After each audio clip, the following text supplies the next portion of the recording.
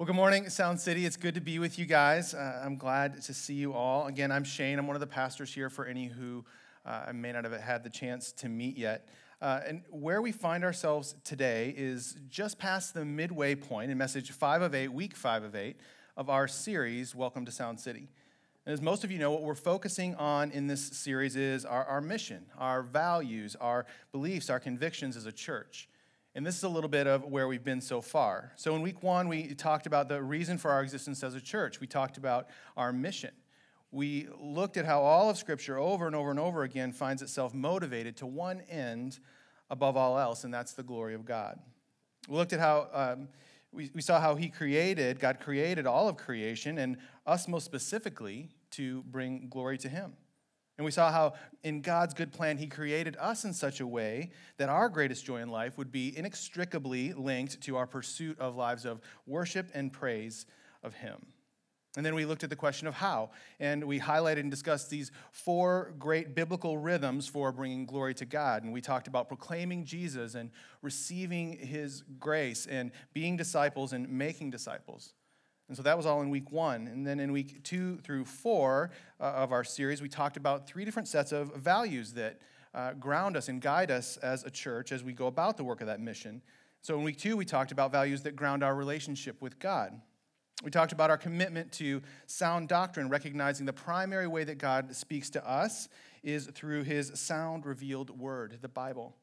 We talked about our commitment to being a people of prayer, recognizing that the primary way that we communicate back to God is through prayer. And we talked about our commitment to enjoying God, recognizing that life in Christ doesn't represent some heavy burden, but that a life spent in pursuit of God's glory is fully aligned with our own greatest joy. Then in week 3, we talked about the values that ground our relationship with Christians, that ground our relationship with one another. And we talked about our commitment to the priority of relationship and the expectation of intentionality and care that commitment implies. We talked about our commitment to progress, not perfection as a people, and the expectation of the extension of grace to one another that implies.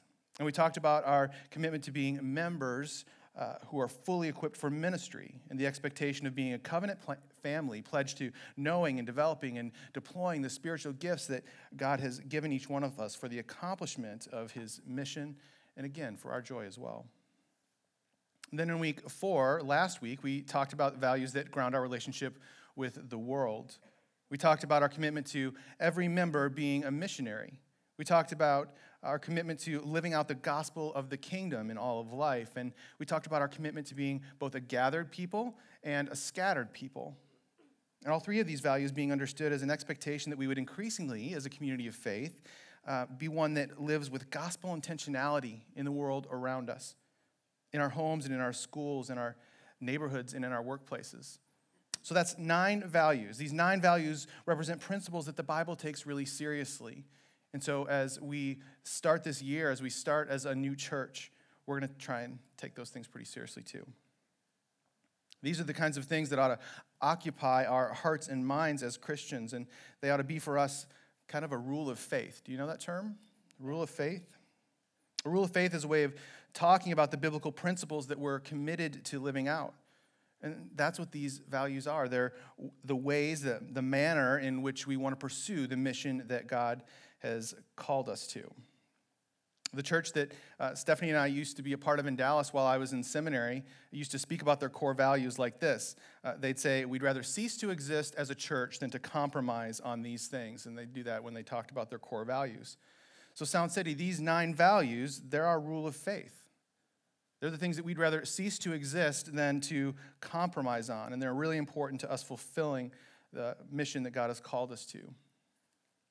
So that's where we've been so far in our series. 1 week on our mission, 3 weeks on our values, and now, starting today, we get to turn the corner and begin the last major section of our series, where we'll be spending 3 weeks focusing on theology, focusing on our doctrinal statement, our statement of faith. And in these sermons, we'll be focusing for the most part, to try and limit it a little bit, on the doctrinal commitments and distinctives that are most central and most critical to our understanding of 3 things: who God is, who we are, and how He would have us live. Who God is, who we are, and how He would have us live. In his teaching on matters of doctrine, St. Augustine is said to have taught this principle: in essentials, unity; in non-essentials, liberty; and in all things, charity. And so with that in mind, while there's hundreds of topics that we could discuss and debate and form conclusions about when it comes to matters of doctrine, with regard to our doctrinal statement, with regard to the grounding of us as a church, we want to focus on the major matters and show grace in the minor matters. We want to be firm where the Bible is firm, but yet be flexible where the Bible is flexible. But even with all that disclaimer and preamble and focused work that we're going to be doing, my guess is that there's still a few of us out here that maybe would rather go get dental work done than to hear 3 sermons on doctrine and theology. No? Okay, good. I was waiting to see if I heard any amens, and I didn't hear any amens, so that's a good sign, so we'll keep going. The negative critiques about doctrine and about theology are many. You guys have heard them. Maybe you've even felt them at times. You hear doctrine divides, some would say. And it certainly can and has at times unnecessarily divided God's people, caused division amongst God's people. But doctrine also clarifies. And it marks us as a people who are not simply moral or kind or sincere or generous, but as a uniquely Christian people, set apart by our worldview, by our thinking, by our doing. And additionally, while good theology should never seek intentionally to divide God's people over minor matters, there's a sense in which at times we want our doctrine to divide us, don't we? At times when our doctrine is protecting us from false teaching, protecting us from heresy. There's another negative critique that you often hear about the study of doctrine or theology, that doctrine is dry or that it's irrelevant. And that can certainly be true as well when it's pursued as disconnected from the life of faith, outside of the context of personal relationship with God, and apart from the leading of the Holy Spirit. But when rightly pursued, I would offer to you that the study of theology is worship in one of its most pure forms, drawing us into a deeper connection with the Word of God and with God Himself, and into a more intentional and more joyful pursuit of life in Christ as well. But over any objections to the study of theology, of doctrine, is the Word of God itself. If we just look at a few verses, there are many more we could look at, but if we just start in Titus chapter 1, verse 9, and chapter 2, verse 1, where we see we're compelled as church leaders to give instruction in sound doctrine to the church. So maybe that's a little bit important. In 1 Timothy 4:6, it speaks of being trained in the words of faith and in good doctrine. And in 1 Timothy 4:16, we find this beautiful exhortation to watch your life and doctrine closely. And the word doctrine here, used in these verses and others like them, what the sense of meaning is for that word, what they're talking about here, and when Scripture uses that word, they're talking about a collected summary of truth from Scripture used to define and teach a standard of orthodoxy. Orthodoxy being right thinking about God. Let me read it one more time. What doctrine means to talk about in Scripture, when that word is used, it's meant to suggest a collected summary of truth from Scripture used to define and teach a standard of orthodoxy. There's parallel words too. So it's not just when doctrine is used, it's when these other words as well that same sense is meant. Words like teaching when it's used in its noun forms, and words like standard and tradition. And in all these cases, it's the very same essence that it's intended in the biblical text, a collected summary of truth from Scripture used to define and teach a standard of orthodoxy. So as we give these next 3 weeks to digging into our core doctrinal commitments, what I want you to see is that we do so with a clear command and the encouragement of the Bible itself. Let's look at one more verse. 2 Thessalonians 2:15 says, "So then, brothers and sisters, stand firm and hold to the traditions that you were taught by us, either by our spoken word or by our letter." So just like the Thessalonians that Paul was writing to, we're given this command to stand firm, to hold fast to the traditions, the body of teaching, the doctrine that's been passed down, originally from the apostles themselves, and then so on down the line, generation after generation, until it finally reaches us. Those that came before us, the way that they often kept watch over their doctrine and held fast to the theological traditions passed down to them by the apostles was by developing these beautiful creeds and catechisms that came about in the early church. And we still have many of those today, and they're very helpful to us. And so as we dig into the establishing of a mission statement and value statements and a doctrinal statement, we're following in that good and biblical tradition. But before we dig in any further to the task of laying out our core doctrines, let me pray for us. Let's pray together. God, I thank you for gathering these friends together today. I thank you that you've called us together as a family and that you've made us part of your church. I pray, God, that as we dig into your word and as we focus our attention on drawing out of Scripture those truths which are most central, most critical, most protective, most beneficial for us, that we would do so faithfully, that you would guide our time together toward that end through the power of your Holy Spirit. I pray that you'd protect me as I work to share your truth here today, God, and help these friends to hear less of me and more of you as we go. Teach us now, God, exactly what you'd have us learn from this message, and change us and grow us as you do. And we pray all of this through your Son and by your Spirit. Amen.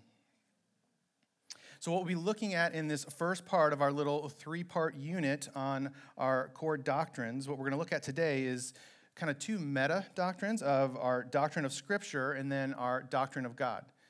But if I'm fully transparent with you, the doctrine of God really breaks into four separate doctrines of its own. And so we'll actually be trying to cover 5 doctrines today. And so we've got our work cut out for us for sure.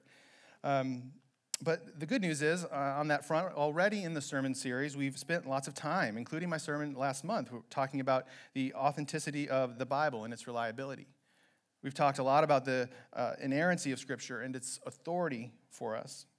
And so we're not going to have to spend a ton of time in further discussion about that doctrine of Scripture today, but it might be helpful for me to remind us of our provisional doctrinal statement, what it says about the Bible. And we read it last month as well, but I'll read it for us again here. It says this: "The Bible is God's word, every word of it completely trustworthy and true. The Scriptures, both Old and New Testaments, are the inspired word of God and without error in the original writings, and are the complete revelation of his will for the salvation of mankind, and as the final authority for faith and life." Now, since you're here today, most of you, and since we are Sound City Bible Church, I'm guessing that most of us won't require a lot of convincing of that statement's truth and reliability. But if you are new, if you're one of those guests that Aaron identified earlier when he was doing the welcome, and you have questions about this, please let us know. We're not going to exhaustively treat the doctrine of Scripture too much today, but if you have questions about that, please let us know. We've even had people in the last month or so that have come forward with questions about the Bible, and it's been this really, really sweet time with these folks, just helping them understand it a little bit more, and you've really watched the lights come on for someone in particular that I'm thinking of that's come forward with questions like these, so we'd love to talk with you about those things if you have questions about that.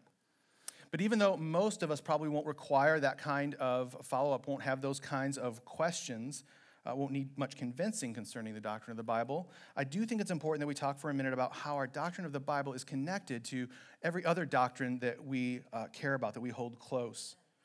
And really, the question we're poking at here is, how do we know what we know about God? How do we know what we know about God?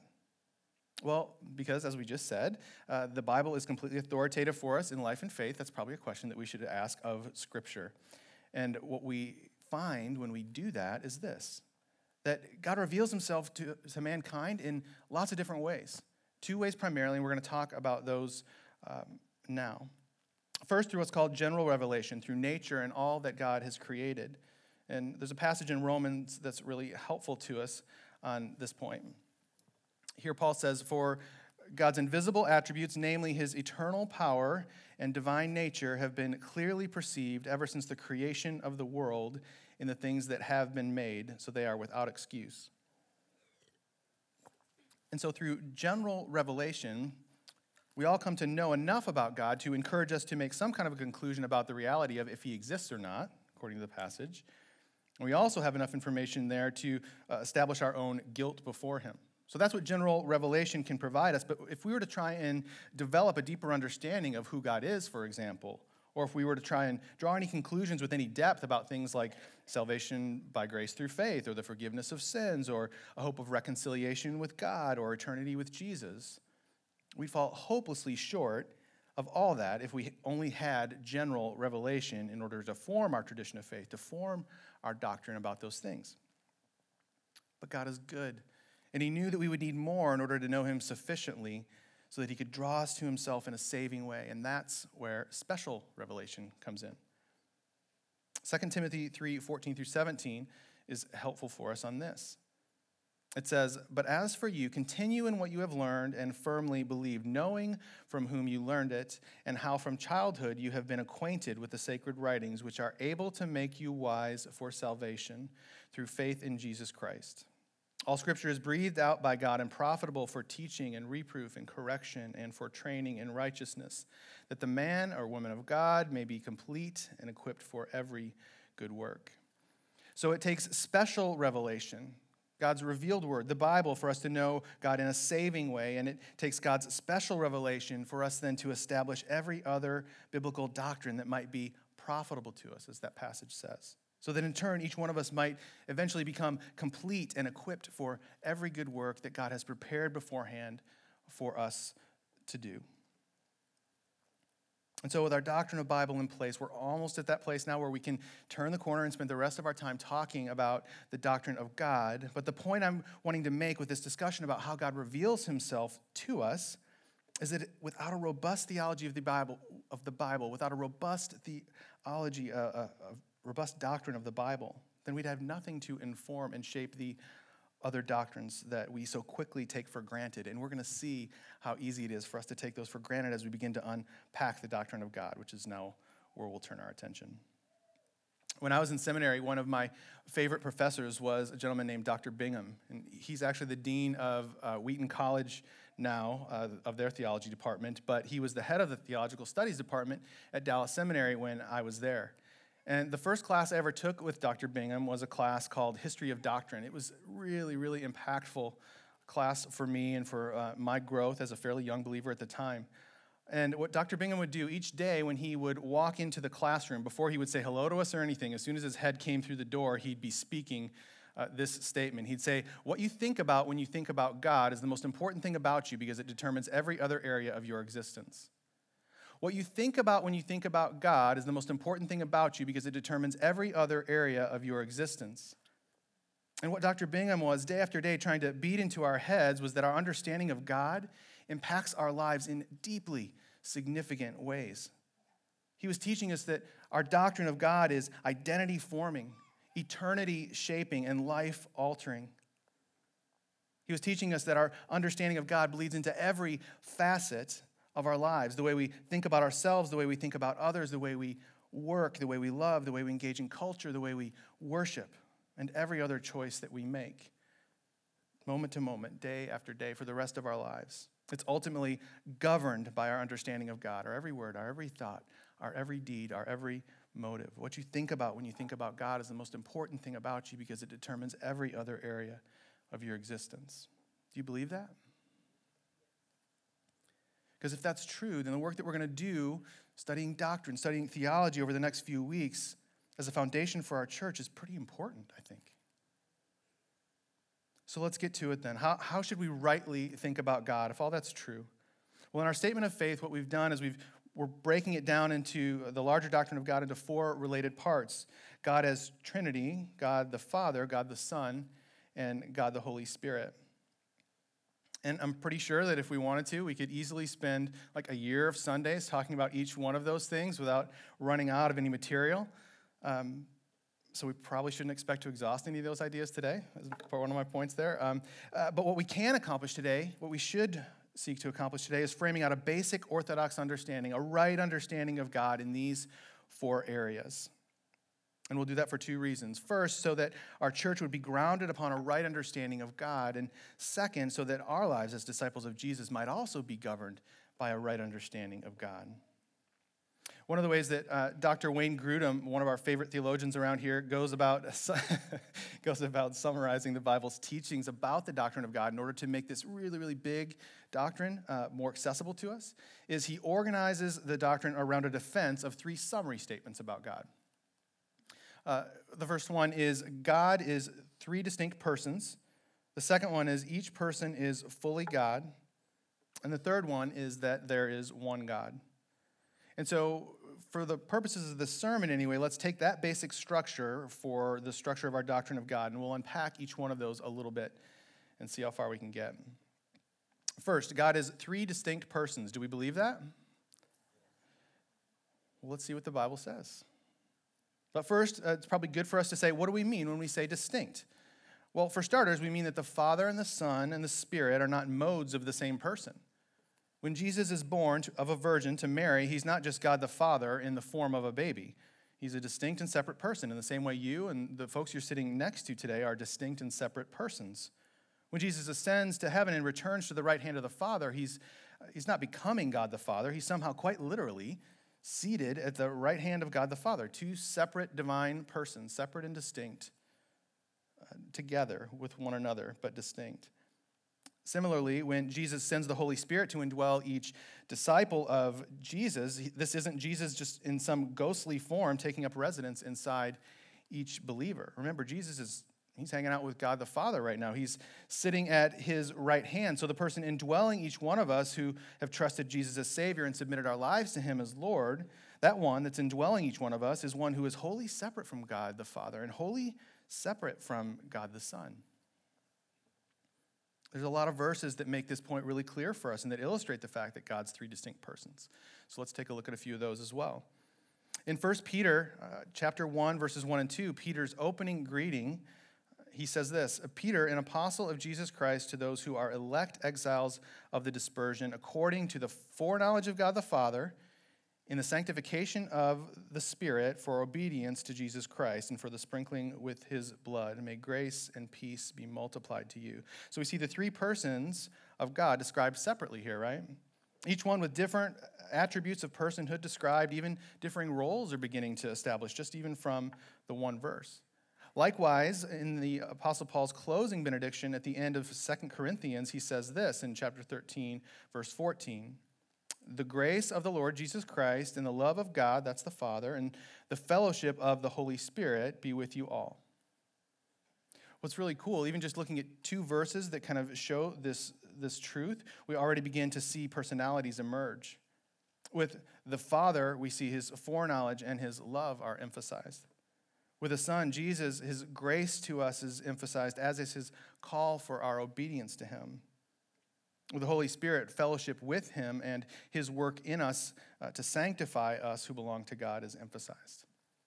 And then there's a ton of other passages that we're not going to have time to go into in any detail today, and I'll make sure and post them when we post the sermon notes this week. But these are sets of verses that show distinction between each pair of the persons of God. So we see distinction between God the Father and the Son are seen in verses like John 1, 1 and 2, John 17, 24, 1 John 2, 1, Hebrews 7, 25. We see distinction between the Father and the Holy Spirit in verses like John 14, 26 and Romans 8, 27 and many more. We see distinction between the Son and the Holy Spirit in verses like Matthew 28, 19 and in John 16, 7. And we could go on and on. I wish we had time to unpack all those, but I'll put them online for us. But even just looking quickly at these selected verses and then listing out a bunch of them that we didn't even really get to look at, we see that there's ample support for our first summary statement in our doctrine of God, that God is three distinct persons. Let's move on to point number 2 then, which is each person is fully God. First, the Father is fully God. Now, for any of us who have been around the Bible very long at all, this one is not a surprise. It doesn't take much to convince us of that, probably. But here's just a few references to try and defend, just to make sure that we can do it from the Scriptures, that the Father is God. Deuteronomy 32:6 and Malachi 2:10 speak of the Father as the one God who created us. 1 Corinthians 8:6 speaks of one God, the Father, from whom are all things and for whom we exist. Galatians 1:1 speaks of God the Father who raised Jesus from the dead. Ephesians 5:20 speaks of giving thanks always and for everything to God the Father. It's everywhere in Scripture. The person of the Father is clearly fully God. Second, the Son is fully God. Historically, as many of you probably know, there's been lots of heresies that have developed around this idea that Jesus maybe wasn't God. But the Bible's really, really clear on this. The Son, Jesus, is fully God. In John 20:28, seeing and touching a resurrected Jesus, Thomas calls Jesus my Lord and my God. In Romans 9:5, the Apostle Paul speaks of Jesus, the Christ, who is God over all. In Titus 2:13, Paul speaks of the future appearing of our great God and Savior, Jesus Christ. In 1 John 5:20, the Apostle John writes of the Son of God, Jesus Christ, saying that he is the true God. And in Colossians 2:9, Paul speaks of Jesus, confessing that in him the whole fullness of deity dwells.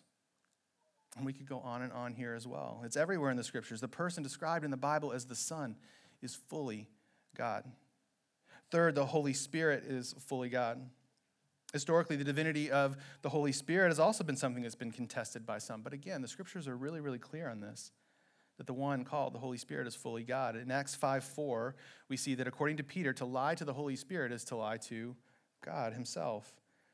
In 1 Corinthians 2, verses 10 and 11, Paul attributes omniscience, which is the divine attribute of being all-knowing, to the Holy Spirit, saying that the Spirit knows both the thoughts of man and the thoughts of God, and this can only be true of God himself.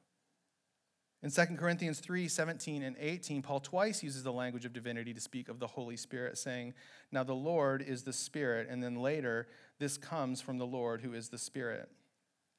And again, here we could go on and on. The Bible makes it really clear that the person of the Holy Spirit is fully God.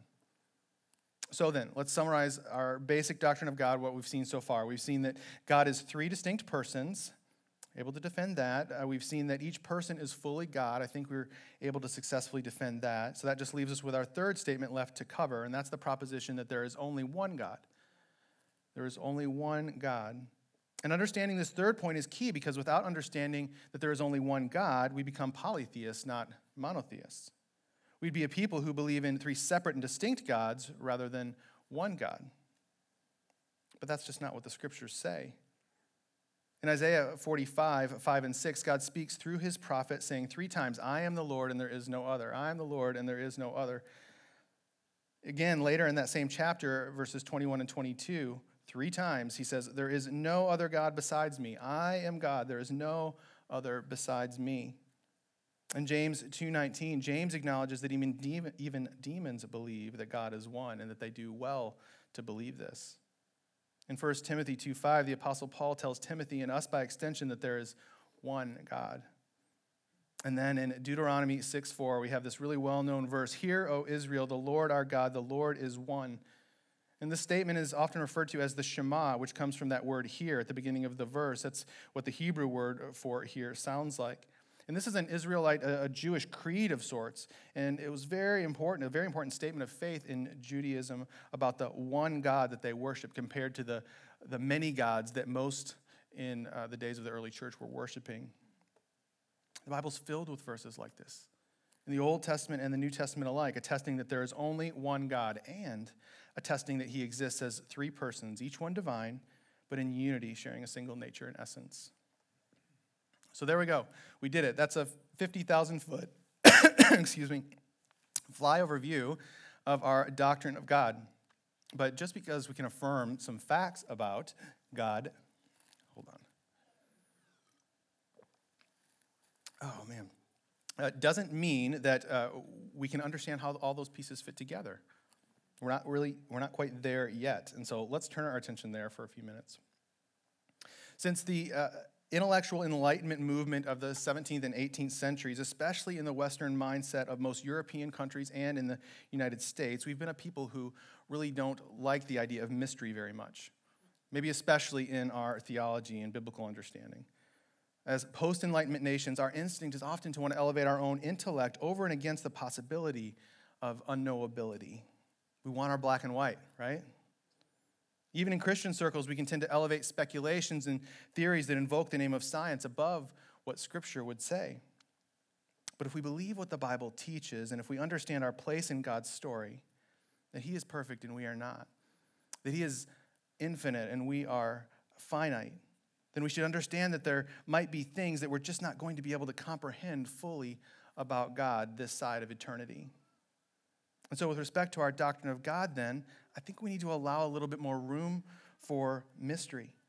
And not let that lead us to doubt, but to realize that he's big and we're small, that he's God and we're not. But too often, for good reasons, with good intentions, I believe, what we've often done with concepts like the Trinity is tried to make them overly simple. We've used simplistic analogies to try and lighten a mental load that's maybe not meant to be lightened in order to understand these very difficult truths. And what's important for us to see is that although these simple analogies that we hear about God and the Trinity, they may seem on a very basic level to be helpful to us, they ultimately fail, every one of them. And many of them, if we take them as truth, can lead us into a faulty view of God at best or heresy at worst. So let's look at just a couple of these. You guys have heard them. Maybe you've even used them. I probably have in the past. Some have said God is like a tree with three parts: roots, trunk, and branches, and yet they comprise one tree. Others have used the three forms of water analogy, saying water exists in three forms: steam, water, and ice, but all are water. So what's wrong with these analogies? They seem kind of helpful on the surface, but let's do this. Let's test them against those three summary statements that we've been using. God is three distinct persons. Each person is fully God. There is one God. Let's see if any of these analogies can pass that test. First, with the tree analogy, we have to just ask this: is each part of the tree a fully distinct tree of its own, with its own roots, its own trunk, its own branches? Does each root have its own root, trunk, and branches? No. And so this one already doesn't work. What about the water analogy? Let's ask this: has there ever been a unit of water? Have you ever seen a unit of water that has existed as steam, liquid water, and ice all at the same time? Someone in the last service said yes. I asked them to stay after. I think they were kidding. So this one doesn't really work either. And in fact, if we take that one at face value as a description for how God functions, then we become guilty of the heresy of modalism, where we make God a God that is not three distinct persons, but one God who only exists in one form at a time. It'd be like saying something like this: that in the Old Testament, God was in the shape of the Father, and that in the New Testament, he's shape-shifted somehow and he's become God the Son, and that then now, as he indwells believers, that he's the Holy Spirit, but that it's all the same single person. And if that were true, which it's not, then what would we do with so many facts that we find in Scripture that speak to the contrary? We talked earlier about the fact that according to Scripture, Jesus is right now sitting at the right hand of God the Father. So is that just wordplay? Is that just, right? I mean, there's a lot of things that don't work if we start to believe that kind of a doctrine about God. Now, it may seem like I'm being too harsh on these little analogies. Someone caught me in between services and like, well, what about this one? And I'm like, no, it's kind of the same thing. And so what I'm not saying is that we shouldn't try and understand these more complex doctrines of God that we find in Scripture. I'm not saying that at all. We should prayerfully and worshipfully do all we can to understand his revealing of himself to us in Scripture and to be transformed by the renewing of our mind that comes from that, just like Romans 2 tells us to. But at the same time, we must balance our near addiction to black and white answers with the other realities of Scripture, like in 1 Corinthians 13:12, which tells us that on this side of eternity, we're only going to see dimly, not fully. That on this side of eternity, we only get to know in part rather than completely concerning the things of God. I was only like 3, maybe 4 years into my faith when I started seminary, and this used to drive me nuts. I was constantly feeling like, hey, I came here for answers, and you guys keep punting to mystery at every chance you get whenever we get to the hard stuff. I felt like I was kind of getting ripped off, and I wanted my black and white. But as my time in seminary went on, and as I matured in my faith a little bit, I slowly found that I was beginning to take some comfort in the mystery of God. I learned that sometimes the precise answer to a doctrinal question rests somewhere in a biblical tension. It rests in the mystery of God. And this is certainly true when we talk about the doctrine of God, and specifically true when we talk about the mystery of the Trinity. But with all that said, all analogies aside, there has been one tool that has actually been really helpful to me in trying to understand and then even to explain to others the idea of the Trinity while keeping mystery in balance with the whole thing. And so I think it'll be up here for you on your screens. And what this diagram does for me is it allows me to test our three statements about God and to see how the three persons of God work together and connect, how they're separate but the same. It allows me to see God as three distinct persons. The Father is not the Son is not the Spirit is not the Father. It allows me to see each divine person as being fully God. The Father is God, the Son is God, the Holy Spirit is God. And it allows me to see at the same time that there is one God existing as Trinity. And it allows me to do all these things in a way that still leaves room for us to take comfort in the mystery of our infinite God and to hold in tension a pursuit of knowing God more and more with the reality that there are levels of understanding of our God that we just won't be able to get beyond until we go to be with him. And that's a good thing. That's a good thing. So I hope that's helpful to you, and we'll post that diagram out there when we post the sermon notes as well. But let me circle back to the beginning where I was offering to you the argument that my professor, Dr. Bingham, had given to me so many years ago, that what you think about when you think about God is the most important thing about you because it will determine every other area of your existence. So now we're on the other side of our high-level pass at defining a doctrine of God, and my question is, so now as you think about what we've covered, does that radically change how you'll live? Is what we've covered here today now determinant in shaping every word you say, your thoughts, your choices, your motives, as that quote would suggest it should be? Well, I think many of us would want to say yes, but we might struggle to see how. And so what I want to do is take just 4 areas where our doctrine of God, even just these basics that we've covered today, I want to show us how it makes a huge difference to us in our daily lives, especially in our lives of faith. Number 1, if we don't have the Trinity, what happens to our view of creation? If we don't have the Trinity, if we don't have the view of the doctrine of God that we've been espousing here this morning, if we don't have that, what happens to our view of creation? In Hebrews chapter 1, verse 2, among others, we find that the Father created the world and that he did so through the Son, who he also appointed heir of all things. So we've got the Father and Son involved in creation there. In Genesis 1 and 2, we see not only the Father involved in creating the world and everything in it, but also the Bible speaking of the Spirit of God hovering over the chaos and in participation in the act of creation.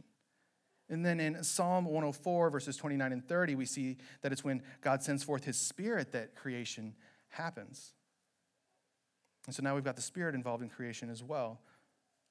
Then in Colossians 1, 16 and 17, the Apostle Paul tells us this: "For by him, Jesus, all things were created in heaven and on earth, visible and invisible, whether thrones or dominions or rulers or authority, all things were created through Jesus and for Jesus. And he is before all things, and in him all things hold together." Jesus is holding creation together still. So now we've got the Father, we've got the Son, we've got the Spirit all involved in the creation of all things that have been created. Are you beginning to see where the dilemma might be here? If any of these 3 persons aren't God, then what happens to creation? Is there some non-God, some non-divine entity out here that's been created by someone else that's now creating the heavens and the earth, that's now creating us? What happens to our view of creation if we lose the doctrine of God that we've just talked about this morning? Number 2, what happens to our view of baptism if we don't have the Trinity, if we don't have our doctrine of God that we've just been talking about? Let's look at Matthew 28:19, where Jesus instructs his disciples, "Go therefore and make disciples of all nations, baptizing them in the name of the Father and of the Son and of the Holy Spirit." If any of these 3 persons are not God, then what happens to baptism? Are we being baptized into the name of some wise man named Jesus who wasn't really God? Are we being associated and bound to some spirit through baptism other than God's Spirit? That's a pretty scary thought. It's a pretty scary thought. What happens to our view of baptism if we don't have the doctrine of God that we've talked about this morning? Number 3, what happens to our view of salvation if we don't have the doctrine of God that you've been hearing today?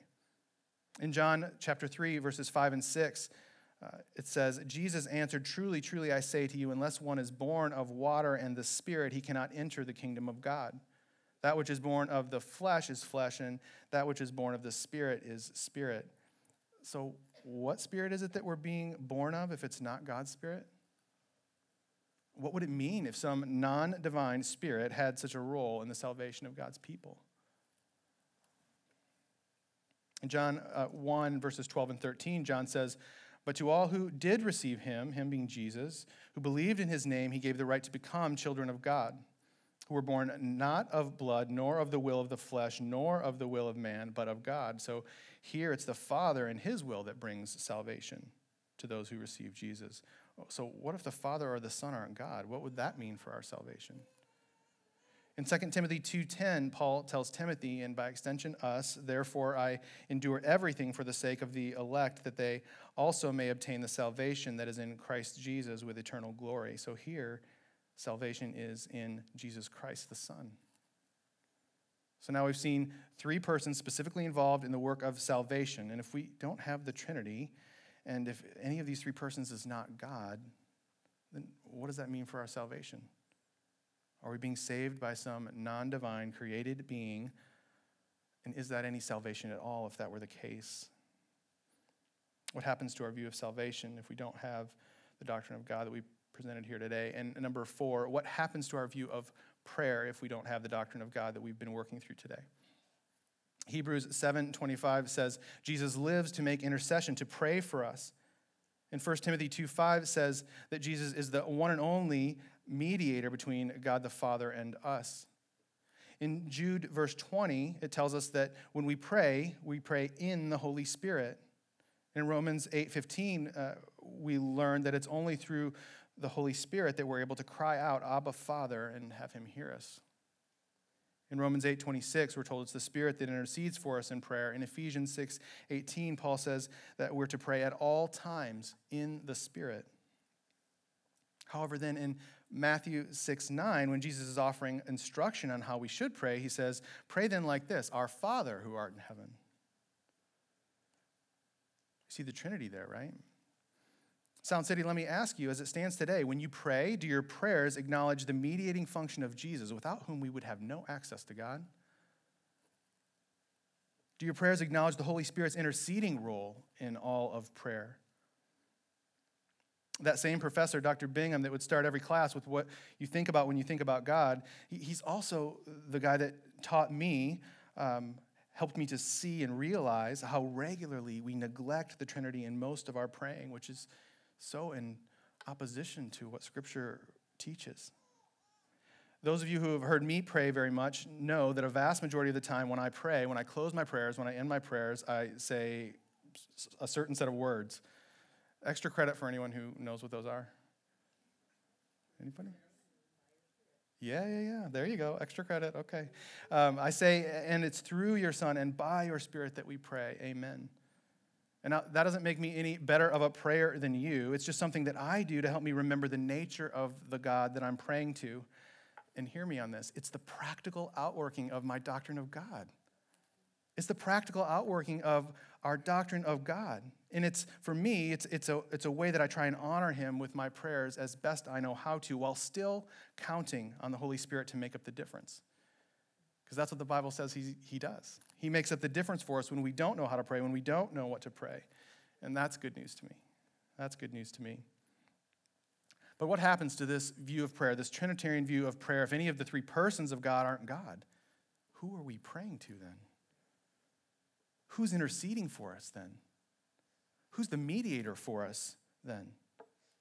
Like an angel or something? Like some other created being? That's who's mediating between God and us? It's scary to think about. If we don't have the Trinity, if we don't have the doctrine of God that we've been developing here today, what happens to our views of creation and salvation and baptism and prayer and worship? And the list could go on and on. Well, we're really just scratching the surface in our little 3-part unit on the doctrines that ground us as Sound City Bible Church. But what I'm hoping that you're convinced of already is that doctrine matters.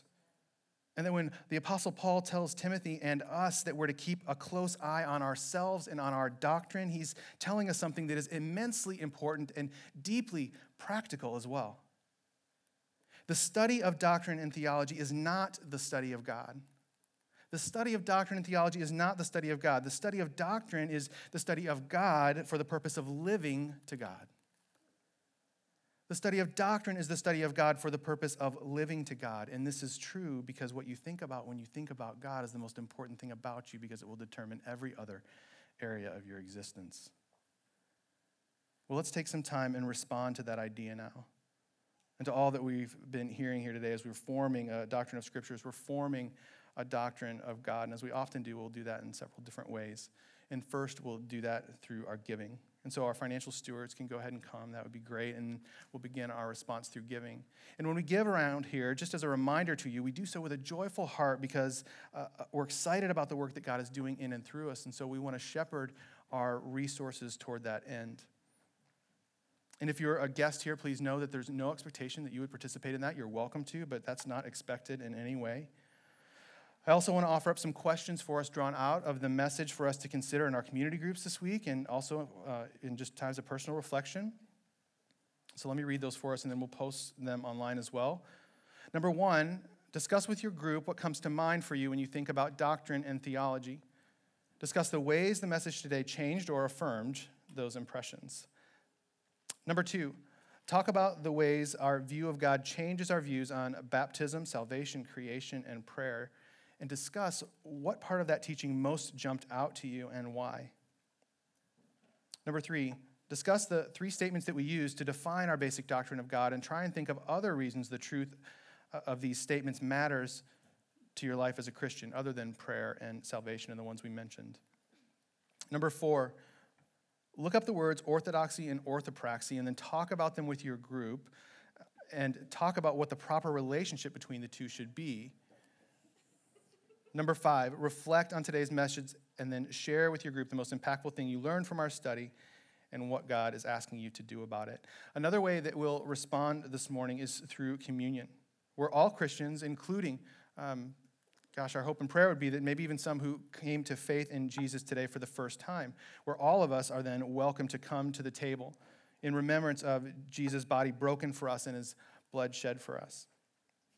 We'll also respond through song in worship to Jesus. And so let's do that now. Why don't you go ahead and stand together, and I'll pray, and then we'll respond.